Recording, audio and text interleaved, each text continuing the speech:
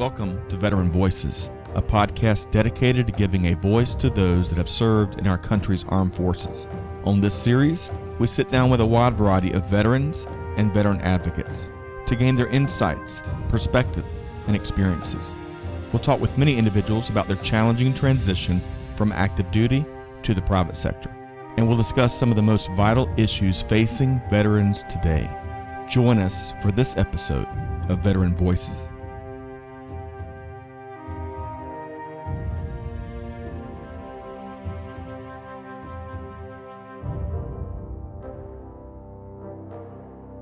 Hey, good afternoon. Scott Luton here with you on Veteran Voices. Welcome to today's show.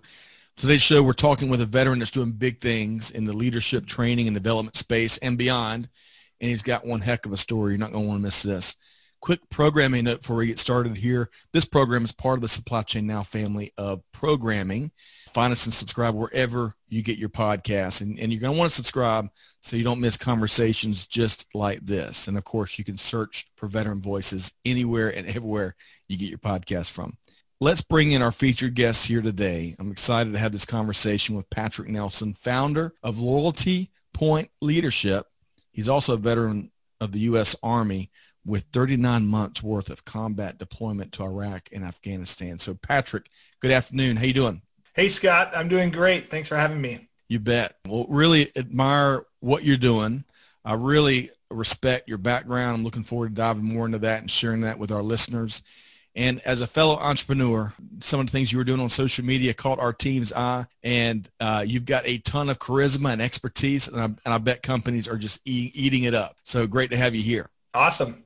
Thank you. Let's get to know Patrick Nelson a little bit better, the human being, before we get into the military and the entrepreneur. So tell us, where are you from, and give us the goods on your upbringing a little bit. So I am from a very small town in the western part of Minnesota, about 20 miles from the South Dakota border. It's one of those kind of you blink and you miss it type towns, no stoplights, no fast food joints except for a Dairy Queen. So not a lot to do around there. I had a very challenging childhood living out there, but it taught me to be independent at a very early age, which I think has served me very well in my later years. The rural environment, when you say it was challenging as an upbringing, was it just a lack of connection with and being close to friends and folks your age, or what else? No, it really was a lot of dysfunction in my family. So I was born to, my mother was 19, unemployed, single, living off of government assistance. My biological father wasn't in the picture. In fact, I never met him until about 3 years ago, which is an interesting story in itself because he is an awesome guy and we have a great relationship. He didn't know I existed until 3 years ago, until the power of Ancestry.com brought us together. You know, so it was a challenging situation. My mother eventually had 2 more boys, and then she got married to a guy that had 2 kids of his own. We grew up in a small house. My stepfather and mother had some substance abuse challenges. So, you know, we saw drugs in the house, and I came out of school one day. I was in the 6th grade. I was walking out, and my mother's getting put into the back of a cop car, getting arrested right in front of the school, especially, you know, when you go to a small school and you're in a small town, everybody knows everybody and everybody's talking about that kind of stuff. So it was very difficult. My youngest brother and I will kind of joke to this day. He likes to say he didn't know what a grocery store was. So he was 8 or 9 years old because it was always going to the food shelf. Everybody, you know, you get a bag when you walk in, you fill it up with as much food as you can, and that's it. That was kind of our life for a while. And from 6th grade on, I learned, as I said, to be independent. I took care of myself. I bought my own clothes, you know, for the most part, bought my own food. And eventually my sophomore year of high school, I ended up moving in with my aunt and uncle for about a year. And my mother and stepfather took my aunt and uncle to court to get me back. And I didn't want any of that. I ran away for an entire summer, like legit ran away, like sheriff's office is looking for me. I was hiding out at a buddy's cabin up on a lake. But the middle of my junior year, my stepsister committed suicide in rehab. You know, I came back down for the funeral.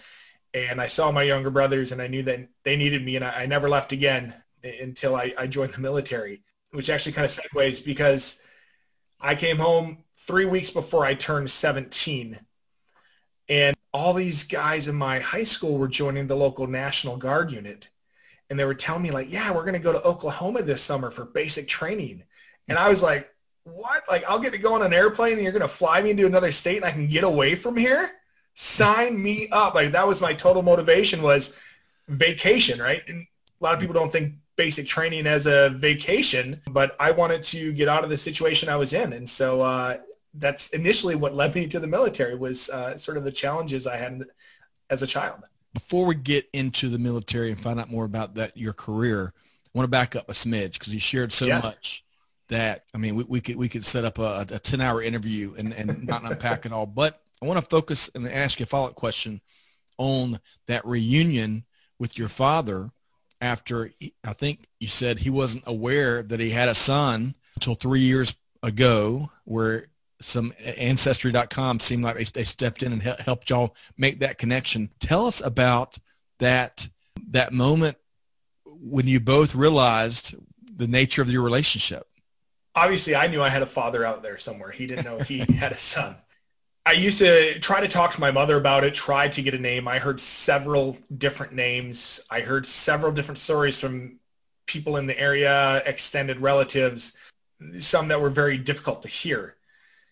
And so I really didn't know what to think, but one of the names that I was given was a very generic name, Roger Benson, not very unique. And I'd done some, cursory Google searches on that name probably while I was in high school, and, not really a ton popping up, or maybe too much popping up that you can't really decipher through it. So I just kind of gave up and didn't think that, it was really going to happen.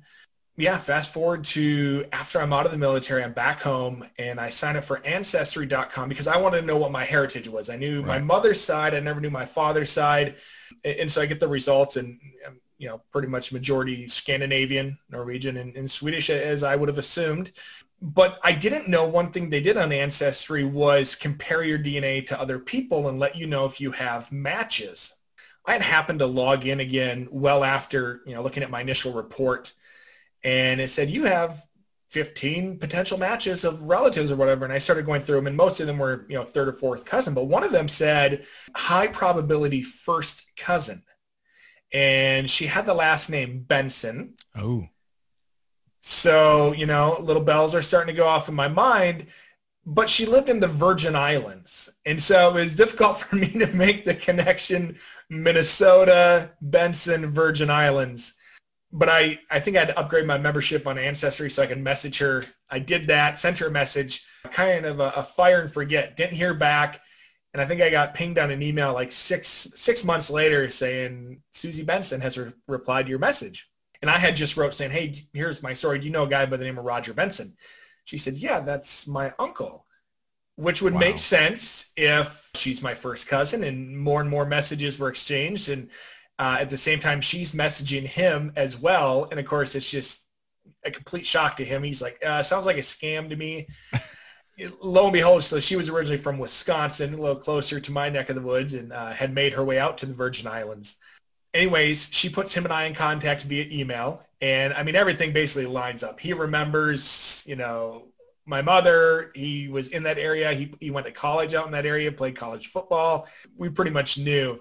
But we went to an independent lab and did a separate DNA test. So we hadn't met yet. And then, we got the results back, 99.999% chance. It's either basically that or zero. They won't give you 100%. So then we met. It was just him and I on the first occasion at a coffee shop. And it was awesome. He's got a lovely wife he's been married to for a long time. And I have a sister who just graduated college a couple years ago. So they had only child.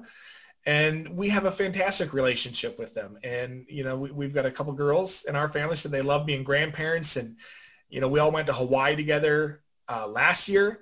And it's just been really, really great. And what's interesting is we only live like 30, 45 minutes apart this whole time.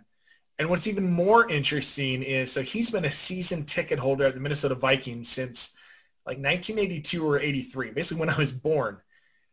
Well, I used to work for the Minnesota Vikings in football operations. Wow. For a season. And so, my job was taking care of players and coaches. He's a huge Vikings fan. So he's at every single game. and I'm, kind of roaming the sidelines before the game. It's like we're in the same stadium, and he's first row on the goal line as well, his season tickets. Wow. So it's like, how many times did I walk past this man, my father, and not even knowing it? So just kind of a very interesting story, but a very great guy. I appreciate you sharing all of that, including some of the challenging circumstances we couldn't get to. But that's great news. That's a heartwarming, a feel-good story, and it's so neat that y'all have found that connection. Got to have a great relationship, and now you got a sister you didn't know about, and you've got a relationship there, and so that's outstanding to hear. All right, so going back so we can go forward, clearly the reason you joined the military, it was kind of a parachuting out of the situation that you were living in. As you put it, a lot of folks don't look at basic training as a vacation, but you looked at it as kind of your ticket out of the situation is kind of what I heard there. Is that right? Yeah, no, it absolutely was, Scott. It was a great break from my situation. So I went to basic training between my junior and senior year, came back to high school for my senior year, and I barely graduated. I wasn't a stellar student at all. When I mean barely, I mean they had to create a special class just for me within the last 2 months so I could get a required credit. Wow. Okay. In order to graduate. People didn't look at me growing up and say, man, that kid's going to go do some great things someday. How wrong they were, though.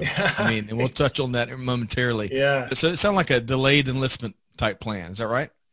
Yeah, that was the plan. So I graduated high school, and 2 days later went back to Oklahoma for my specialty training, advanced individual training, AIT. And, even when I was in high school, I didn't have parents to take me on college visits, help me fill out FAFSA forms, applications, stuff like that. So I got back from Oklahoma in August of 2001 and enrolled in a community college that was in my area. And 3 weeks into the first semester, I was already skipping classes. So I think it's safe to say I was headed nowhere pretty fast in terms of college. But as you remember, and I'm sure many of your listeners do, that Tuesday morning in September changed all of our lives. And 2 days after the attacks, I dropped out of college and I went regular Army. So I transitioned from National Guard to regular Army. And that took a lot of paperwork and stuff. And so it was January of 2002 when they officially shipped me off to my duty station. So in the Army, talk about your what you did, your role, your MOS. What'd you do in the Army? Yeah, so I had to keep the same MOS that I had in the National Guard. They weren't going to send me back to a new school. So I was a 13 Bravo, which is a cannon crew member, field artillery, working on howitzer cannons. And so what's interesting is my very first duty station, they sent me to this small little base in Babenhausen, Germany. It's kind of outside Frankfurt area. Yep. And they had a rocket battalion there. And so I shot cannons, which are two completely different systems. And so I get assigned as the colonel's driver, the brigade commander's driver. Now, I didn't drop out of college after 9/11 to drive the colonel around and make sure his coffee was warm. Right. And so I happened to be at a training exercise there in Germany, and I saw these guys parachuting out of the back of a helicopter. And my first sergeant was standing next to me, and I pointed up, and I said, that's the stuff I want to do. And thankfully, he had some good connections, and a bunch of paperwork later, I got reassigned down to the 173rd Airborne Brigade based out of Vicenza, Italy. And they sent me to airborne school where I became a paratrooper. I was a data analyst in the Air Force, Patrick, so bear with me. Paratrooper school, where is that at? Fort Benning, Georgia, and it's 3 weeks long. I should know that. That's not, not too far from where we live, about 2 or 3 hours away. So what was the toughest thing about successfully navigating through and graduating that program so that you could, do what caught your eye, jumping out of planes and fulfilling the whole reason you joined the military? I think that honestly the toughest thing was, so this is February of 2003 when I got sent to airborne school, and I was afraid that my unit was going to leave me behind and they were going to go to Iraq without me. So that was the toughest thing. I just wanted to get it done. I think anybody that says they're not scared when they jump out of airplane is a liar, so I definitely was scared every single jump I did. You definitely have that feeling. I'd say honestly the hardest thing, so I was in shape. I mean, you're in the military and everything, but your body kind of takes a beating when you're practicing what they call a parachute landing fall, a PLF.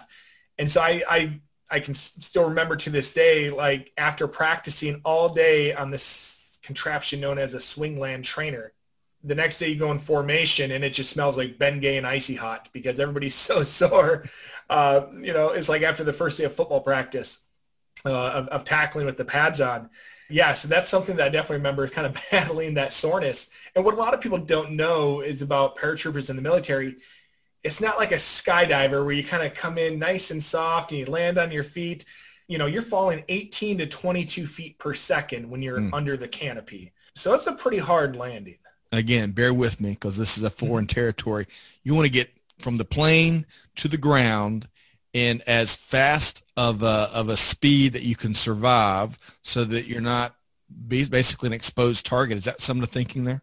Yeah, you're jumping from maybe 1,200 feet above ground level, if not lower. You're hooked to a static line, so ideally your parachute should open within 4 seconds of you exiting the aircraft. And yeah, you just want to get in the ground and do your mission. All right, so fascinating, absolutely fascinating. So as you graduated airborne school and as we laid up front, 39 months of combat experience in theater in Iraq and Afghanistan, before we talk about some of your favorite people you worked with and those may work for you and folks maybe you reported to, give us some anecdotes of your combat experience, especially as it relates to you as a paratrooper.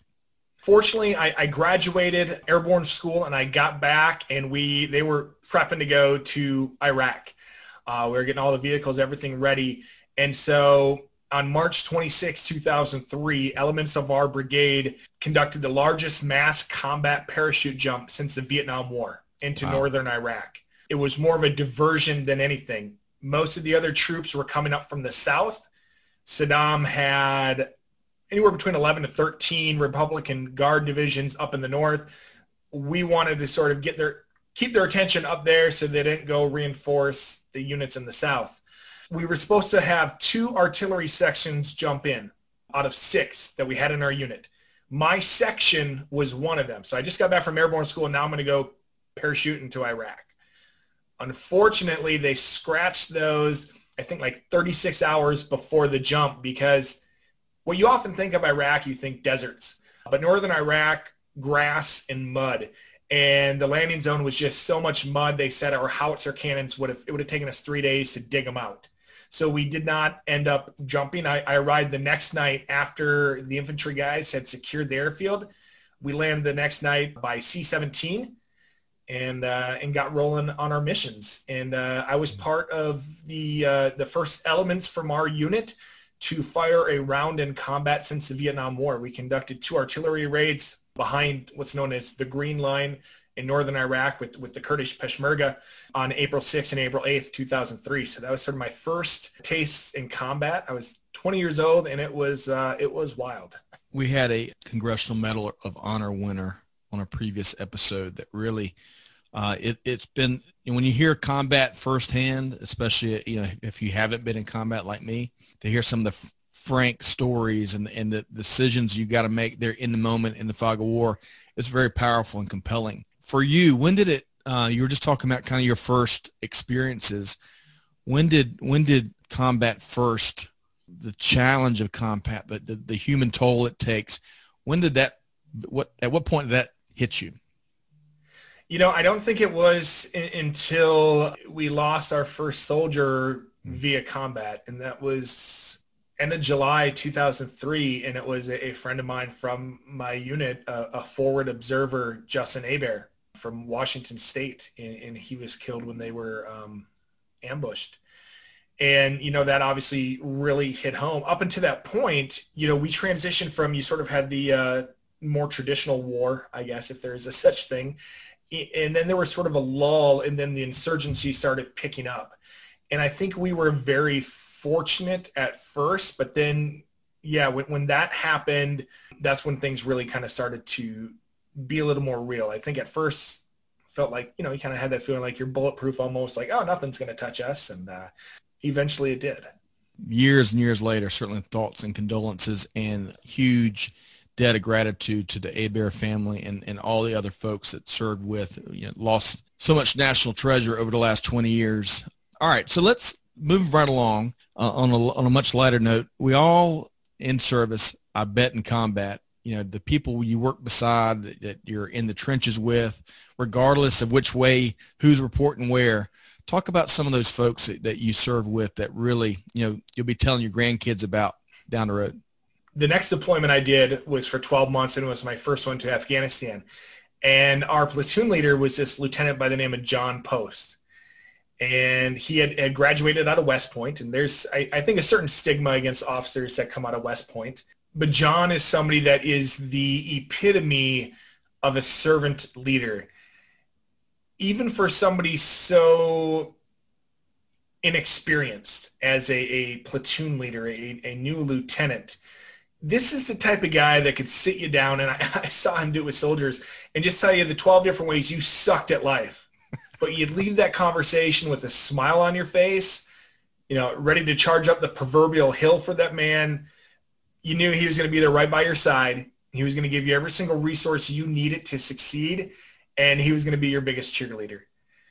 And that's somebody that I've really modeled a lot of my leadership behaviors off of, is John Post. And now he went on to become a Green Beret and is serving as a battalion commander within Army Special Forces right now.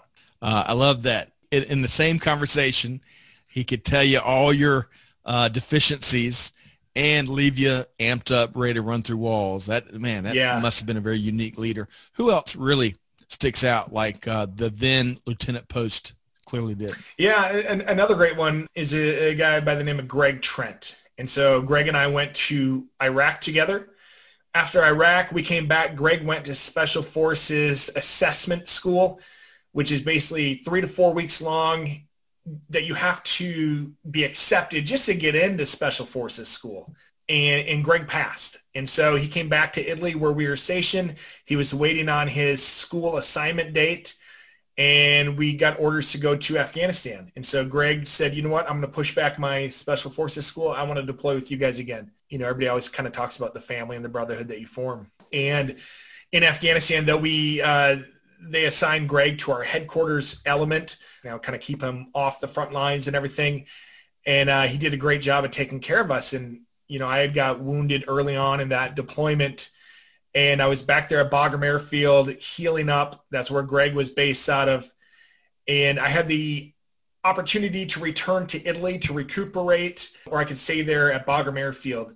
And, I didn't have a family at the time or anybody to return home to. So I just kind of hung out there at Bagram Airfield for about 3 weeks. And Greg had a conversation with me. He said, hey, you need to get back out there with your guys. They need to see you. The last time they saw you, you're getting loaded on a helicopter. We had some soldiers that were killed. He's like, it's important for them to see you. I was a newly promoted sergeant at that time. So Greg was giving me some great advice. And so he was in charge of like the helicopter manifests and different things like that. And so he snuck me on a helicopter, even though I wasn't technically supposed to fly yet. And I got to go back out there with my soldiers. And it was an awesome opportunity to be able to get out there. I couldn't go out on any missions or anything right away, but just being there with the guys, I think was a very big morale booster. Anyways, we got back from that Afghanistan deployment. Greg went on, earned his Green Beret, and unfortunately he was killed in an ambush in Afghanistan in 2012, August 2012, while operating with his Special Forces team. So you mentioned you were wounded. How did that happen? Yeah, so June 8th, 2005, we were operating out of a small forward operating base on the Pakistani border. And we had 2 artillery sections out there supporting some special forces, Navy SEALs, and some of those other government agencies. And every time we'd get resupplied with the helicopter, one of the artillery sections would stay back in case they needed to provide fires. The other one would be tasked with downloading the helicopter. This specific morning, my section was tasked with staying back, watching the radio. The other section was going to go download the helicopter with some ammunition we were getting resupplied on. It was June. Snow was melting in the mountains. Fighting season was picking up. And I headed over to help the other section because they had a sergeant leaving on R&R. So I was going to backfill that position for them. And I'm over there kind of hanging out, and my buddy Luke and I are talking, and we heard the sound of a Chinook helicopter coming in. So we got in a Humvee, And right at the last second, my soldier, Emmanuel Hernandez, hopped in the back. Now, he was supposed to be back there with our section. And so I turned around and I was going to yell at him. But I thought for a second, you know what, he's shown the kind of work ethic that I value in soldiers. Like, he wants to come lift some heavy boxes. I know that our guys will be just fine without him and I. So I didn't say anything. And as I was turning around, I realized he did not have his helmet on. And so I literally opened my mouth, but then realized I didn't have mine on either. And it's kind of hard for me to say something if I'm not doing the right thing. We got out to the landing zone. A group of 10 of us stepped to the side of the aircraft because they had to take the machine gun off the back ramp. The guy was having a little difficulty getting it off. And my platoon sergeant handed me a piece of paper with some serial numbers to items we were expecting. So I grabbed that piece of paper and I turned my back to this small circle because I started ground guiding Luke, who's in the Humvee, get him closer to the back of the helicopter so it's not too far of a walk with these heavy boxes. And the next thing I remember, I was, picked up and just slammed right on the ground. No idea what happened. I look up, I see blood, I see bodies. The helicopter powered down and I heard the distinct sound of an incoming rocket.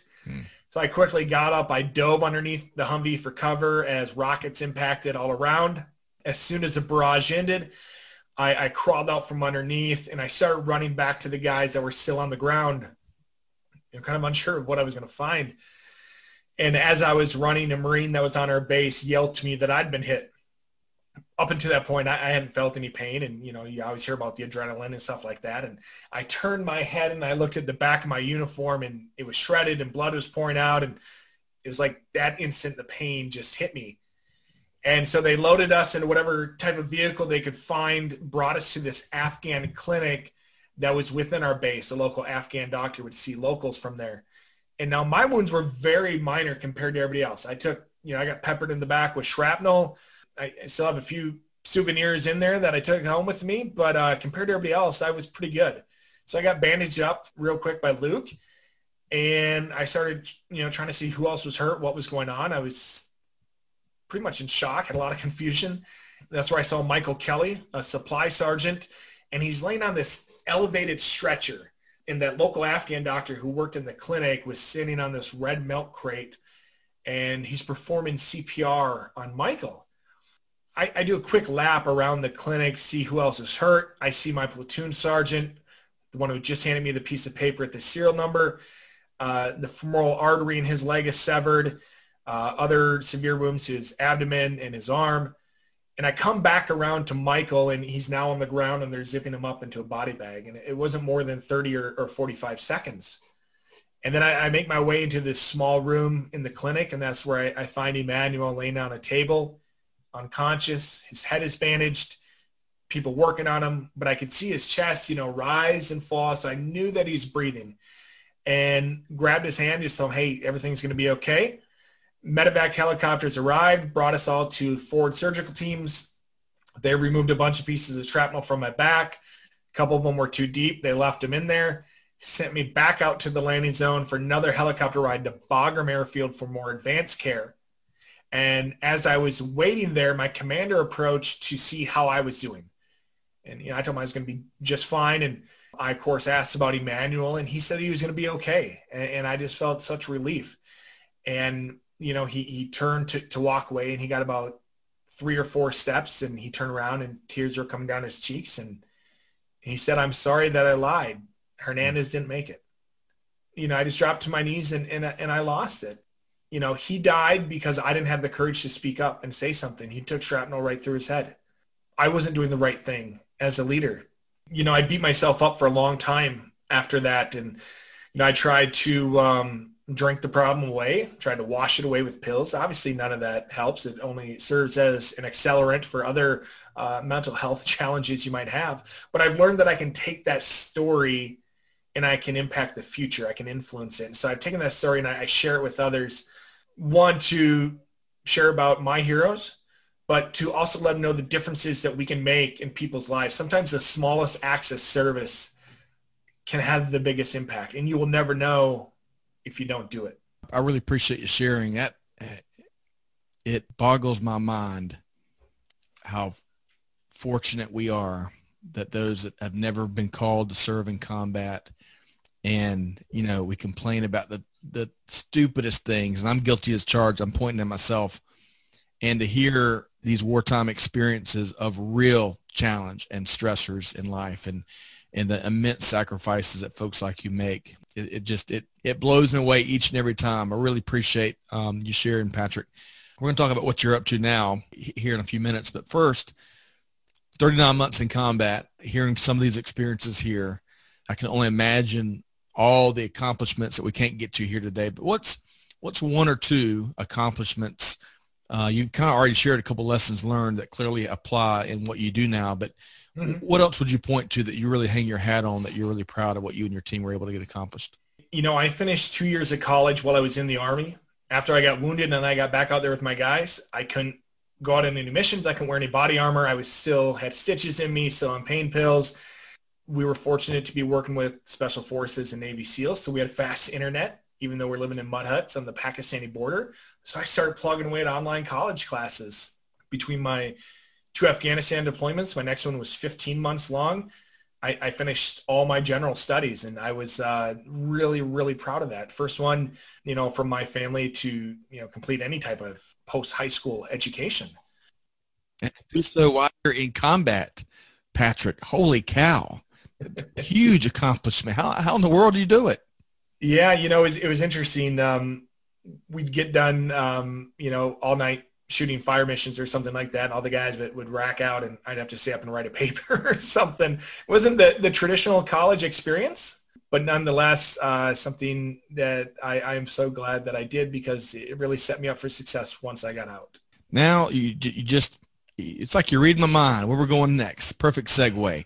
As you got out, let's talk about your transition. You know, this as we were talking pre-show, this is, you know, since I got out in 2002 and then I've gotten in the industry and have had countless conversations with veterans that have had a wide array of experiences when it comes to transition, oftentimes extremely challenging. The good news is employers have gotten more serious with real action, not lip service, around trying to understand that transition, trying to understand what they experience in the military, and trying to get them on board and give them jobs and giving meaningful work, which is kind of been the second or third wrinkle here in recent years. But still, we've got no shortage of challenges and really improving that transition experience. Let's talk about yours. So what year did you exit the Army, active duty? Yeah, so I left the Army in December of 2008, and January 2009, I was sitting in a college classroom with a bunch of 18 and 19-year-old kids. Lornette Vestal came on a few episodes back, and he talked about how when he exited, he also had combat experiences, how difficult it was to find friends and folks that can relate to and kind of foment those relationships. How challenging was that in terms of your transition, kind of going back as you've been, you know, 18 and 19-year-olds and you know, you've been 40 months in combat? I'd say it was non-existent. You know, I didn't really make a lot of friends in college. I wasn't there for the social experience. I'm not a very book smart person. I've had my IQ tested. I'm not very intelligent, but I got A's in every single college class I've ever taken through 2 master's degrees, except for one. And again, it's not because I have this high intelligence. It's amazing what you can do when you focus. And, you know, I wasn't searching for the next party that night. You know, I knew that I needed to get this right the first time. So I really applied myself. And it's amazing what you do when you do the readings. You know, you do what the teachers tell you to do, how successful you can be. Yeah, so I wasn't out, you know, trying to make a lot of friends. I was just ready to take on this challenge and complete it. You know, I got out and I started looking for jobs, but, you know, late 2008, early 2009, not a good job market for anybody. Right. I applied for over 70 different jobs and I didn't get one single callback. These were all jobs that were hiring, jobs that I could do while I was in school. I'm talking about like everything from selling insurance to, you know, Walmart, McDonald's, different places like that. And I didn't get one single callback. And it was tough at first, but I think it just fueled me even more that I had to be successful at what I was doing. And so my first job outside the military was watching children jump in an inflatable football helmet at the Minnesota Vikings training camp. I was hired as a marketing intern. And it was funny, the very first day, the person in charge is basically another intern. And he's going down this clipboard telling us where we've been assigned. And he gets to me and he says, you need to go watch the kids jump in the football helmet. I was 26. I definitely felt a lot older than I did. Looking back, 26 is still very young. But I had all that time in combat. I had a Bronze Star, a Purple Heart, all the time leading soldiers and responsibility I had. And now I'm relegated to watching the kids jump in the bouncy house. And that was a big wake-up call for me, understanding that, hey, you're basically starting over and you need to prove yourself again. And I think I did that. And eventually, I ended up, as I alluded to earlier, working with the Minnesota Vikings in football operations. At the time, what I thought was my dream job. Turns out it wasn't, but it still was an awesome experience. Touch on a minute on that more, elaborate a little more on that. I think one of the challenges we've certainly seen as it relates to jobs for veterans, and it's gotten a little bit better, but a few years back, there was a lot of reporting around the underemployment of our veterans. Mm-hmm. And we all know the challenges we're seeing with our veterans and from a mental health standpoint and far worse. I've always thought that even though the numbers have gotten better and support seems to have become more serious, where there's resources being invested by corporate America, still soldiers, airmen, Marines, sailors, we've got a strong sense of duty and you want to produce, right? You want to be part of the mission. Mm-hmm. And kind of what you spoke to there, if you're in a job that's below your experiences, it can be deflating, to put it mildly. Speak more Right. to that, and have you had any other conversations where that's still a big issue out there for veterans in transition? First of all, I just want to say, and I know that you know this, we're fortunate with the resources we have. I think back to the Vietnam veterans, Cold War era veterans, and obviously ones well before that, and the lack of resources they had. Great point. It's still not good enough with what we have now. We know that. But I try to keep things in perspective as much as I can. And, we are pretty fortunate. Back when I got out in 2008, it wasn't great. It's gotten better, but again, it's still not where it needs to be. And I think the idea of finding meaningful work, I'm really glad that you brought that up, because one of the things I struggled with the most was finding that purpose again. So when I joined the military, I, post 9/11, signed up for all those patriotic reasons. But when I was in, it was just another job. You don't really think about that patriotic and duty stuff when at least I didn't. And, it was just another job. It's like, you might be a car salesman and, well, I'm a soldier and I don't work 9 to 5. I get up a little earlier, but that's just my job. And it wasn't until I got out and I'm in the civilian world and I start reflecting on my experiences and what I did and realize, like, whoa, that was something much bigger than myself that I was part of.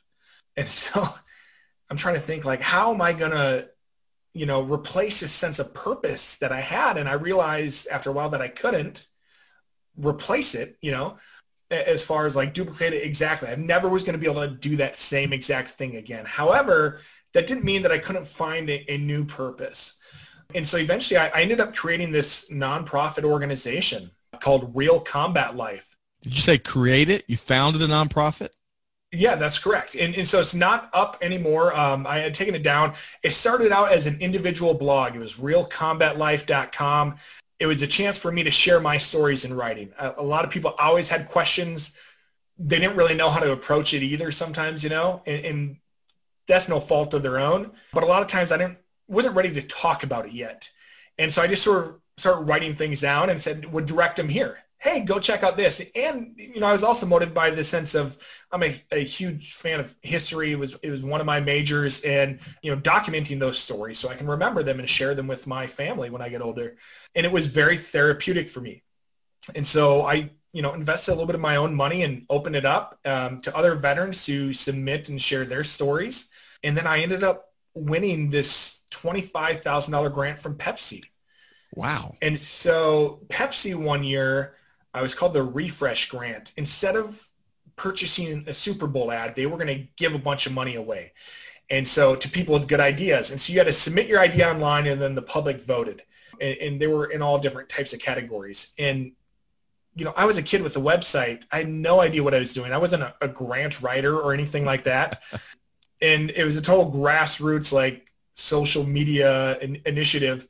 And I'm going up against these large nationwide organizations like the VFW and the American Legions that are competing for these grants. And I end up in whatever top percent of the voting, and I won. And so, I used that money to invest it even more. And again, opened it up to more veterans. And I ran that for a while I was going to school.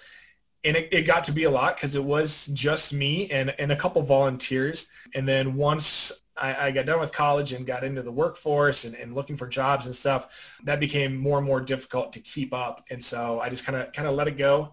But it was a great opportunity. And I know that there were a lot of veterans who got to share their experiences in writing, some that, I'm still in contact with. I actually just messaged one yesterday and shared a video with him that him and I have never met. He's a former Special Forces soldier down in Iowa, but it was, great to make those relationships with other military men and women. Clearly, you've got founder dynamics, founder DNA. We'll touch on your current entrepreneurial venture in just a minute. Let's pick your brain. I want you to be a consultant to those that are getting ready to transition or in the throes of their transition. What are a couple pieces of advice you would share with folks? Obviously, have a plan and understand that just like any plans in the Army, they're going to change. I had seen so many guys get out that didn't have a plan. They get out and say, I'm going to take a month off. I'm going to go to school or something, but it never happens. So before I'd even got out of the military, I had already signed a lease on an apartment. I had bought a car because I was stationed over in Italy and everything. So I had a car waiting for me. I already had applied and been accepted to college and already had one scholarship lined up. So if I wouldn't have had that plan, it would have been much more difficult.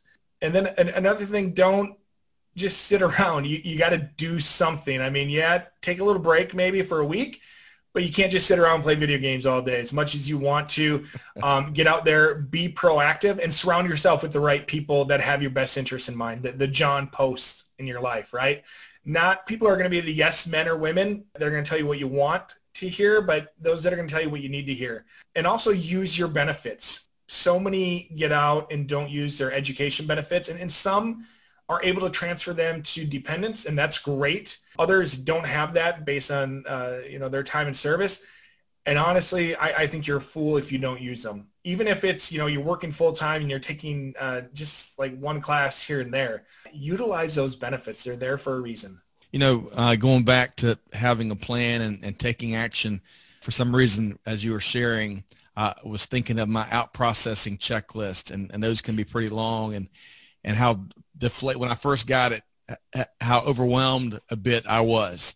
But, just knocking out a couple bites of an elephant day in and day out while you knock out whatever your charge is for the day, a couple bites of elephant, right? And before you know it, you've eaten a 3-ton animal. All right, so let's talk about now, what you're up to now with Loyalty Point Leadership. And I love, clearly, you've got that entrepreneurial spirit, and it's always interesting to see all the different places that can come from. But speak about the genesis of this venture and what you're doing. It's interesting you say that, the entrepreneurial spirit, and I see how you could think that, but I honestly never thought of myself as an entrepreneur. I never had any desire to start my own business. Absolutely none. I think I had a lot of fear behind it. Like, how do you do it? Wanting to make sure I was on the up and up as far as taxes and legalities and stuff. I let all that kind of cloud my judgment. But the real genesis of this is February this year, while COVID was still in its infancy, I lost my job. It's a job I had for 5 years. It took me all over the world doing some awesome work, leadership development work. It sent me back to school. I got another master's degree in organization development from Pepperdine. Yeah, February I get let go, and my wife and I were in the middle of the adoption process right then. We had just went through what's known as a failed match in the adoption world, which is we lost out on $15,000. The birth mother we were matched with was basically scamming us in the agency. And it's a risk that we knew going in. Of course, you never think it's going to happen to you. But more than that financial investment, it was the emotional investment that was very difficult for us. So I lose my job, and we have to decide, are we going to continue this adoption journey?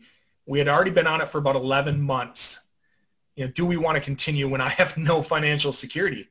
And after a lot of prayerful consideration, we did, and we brought home a beautiful daughter at the end of May. But so I get the news on the phone, hey, you've been let go. The writing was sort of on the wall, so it wasn't a huge shock, but I cried again because I had no idea how I was going to provide for my family. And so after wiping away those tears, my wife and I were sitting right down here in my office and just sort of chatting and talking about our feelings. And I log on to the Secretary of State website here in Minnesota, and I create an LLC, and I'm off and running. Really, honestly, no idea what I was doing.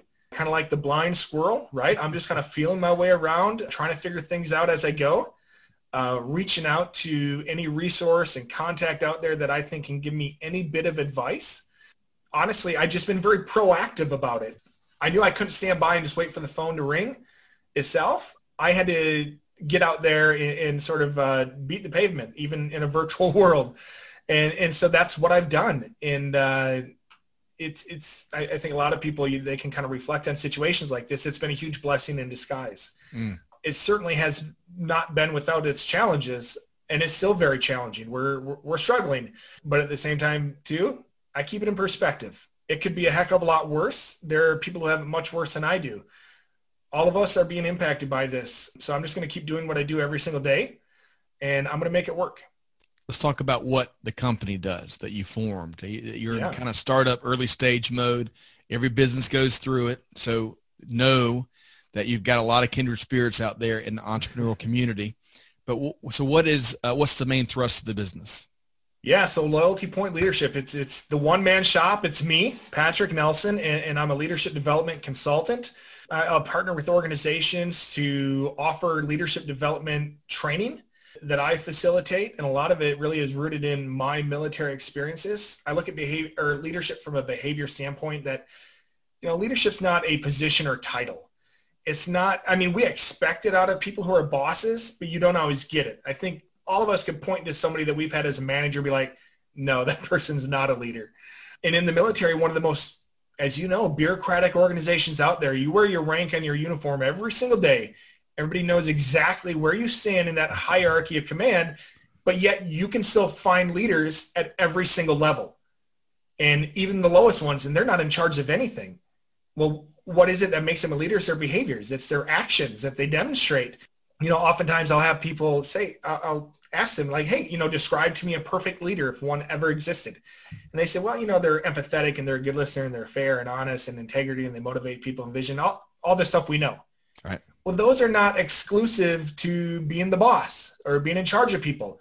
It's not like, all right, Scott, now you get promoted. Now you need to be a good listener. Right. Now you need to start being empathetic, right? Anybody can do that with the right development and training and experience. And so that's one thing that I try to bring to organizations is helping them sort of get through those misconceptions of leadership and bringing it from a behavior standpoint. And also now what I've been focusing on a lot is just using my story to inspire others. I found that, during these challenging times we're in, not a lot of people are looking for that leadership development training, which I can certainly make an argument for it's needed now more than ever. But a lot of companies are kind of slashing those training budgets, right? And I get it.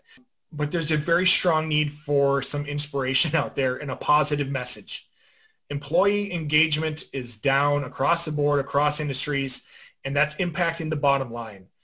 And so I've really been focusing on trying to, hop on Zoom calls, any type of virtual event, and just bring my inspirational message, that's rooted in leadership, and also that I pride myself on bring some practicality and some sustainability behind it. Because you can bring in a lot of people that will entertain a crowd and they'll tell a good story and maybe tell a few good jokes, but it's kind of like a sunburn. It wears off after a few days. So again, I pride myself on not only bringing that great story that's going to inspire people, but leaving them with something that they can actually take away, start implementing, and have some sustainability behind it. Patrick, you say you're not a smart guy. I completely disagree with you. I think you're extremely intelligent. You're proven. You're experienced. What you're sharing with organizations has worked, right? It's been proved out. So undoubtedly, you've got some huge months ahead. And I'm so glad you shared some of your story here today, because folks need to hear you. You've got a lot of uplifting, hey, it's not that bad. Let me tell you about some stuff that's really bad. Right. Or even better, here's some things you can do to better empower your workforce, to be a better leader, to change the trajectory of your team or your organization. So looking forward to big things coming from Loyalty Point Leadership. I also share this with you. We're on our fourth venture as an entrepreneur. I wouldn't change it for anything else in this entire world. And it started with me getting fired. And it started completely blindsided. There was no writing on the wall. And I don't think I ever would have jumped out and formed my very first venture unless I got kicked out of the tree, off the limb. And while that was a whole bunch of suck for a long time, we're now building a multi-million-dollar business and beyond because of that really bad day. And we had a family. I had my third child was on the way, and I can relate so much to what you're sharing. You're going to break through, and you're going to do big things, and it's going to be the best things that ever happened to you. So I'm so glad we connected. Let's make sure that we can get you connected with our audience. So how can folks connect with you, Patrick? Yeah, absolutely. Obviously, LinkedIn, Patrick Nelson, look for me under Loyalty Point Leadership. You can also find me on Instagram. Recently joined the Gram after some advice from Bobby Bones. He said, you got to get on Instagram, man. And so Patrick J. Nelson, 1983 I'm on Instagram. And and the website, obviously, loyaltyleadership.com, loyaltypointleadership.com. We're going to make it really easy. We're going to list those things in the show notes. We're all after that one click. It's what we try to offer our audience to make it really easy to connect with our guests. And I've got, there's going to be no shortage of folks, I'm sure, want to compare notes and hear and engage with you firsthand. So Patrick Nelson, you got so much to share. And that's just what we were able to get through over the first hour. So we'll have to have you back later, maybe as we get into, thankfully, 2021, right? Yes, sir. Anytime. Awesome. Well, thanks so much for spending some time with us here. To our audience, hopefully you enjoyed this as much as I have. We've been talking with Patrick Nelson, founder of Loyalty Point Leadership, and again, a veteran of the U.S. Army with 39 months worth of combat in Iraq and Afghanistan. And I bet thousands and thousands of stories we couldn't get to today, but hopefully you enjoyed it as much as I did. Hey, on behalf of the entire team here at Veteran Voices, we invite you to find us and subscribe wherever you get your podcasts from. Better yet, if you got a story to tell, reach out. We'll try to work you into our programming schedule. We'd love to make that happen. On behalf of our entire team here at Veteran Voices and Supply Chain Now, this is Scott Luton signing off for now. Hey, do good, give forward, be the change that's needed. Be like Patrick Nelson for sure. And with that said, we'll see you next time here on Veteran Voices. Thanks, everybody.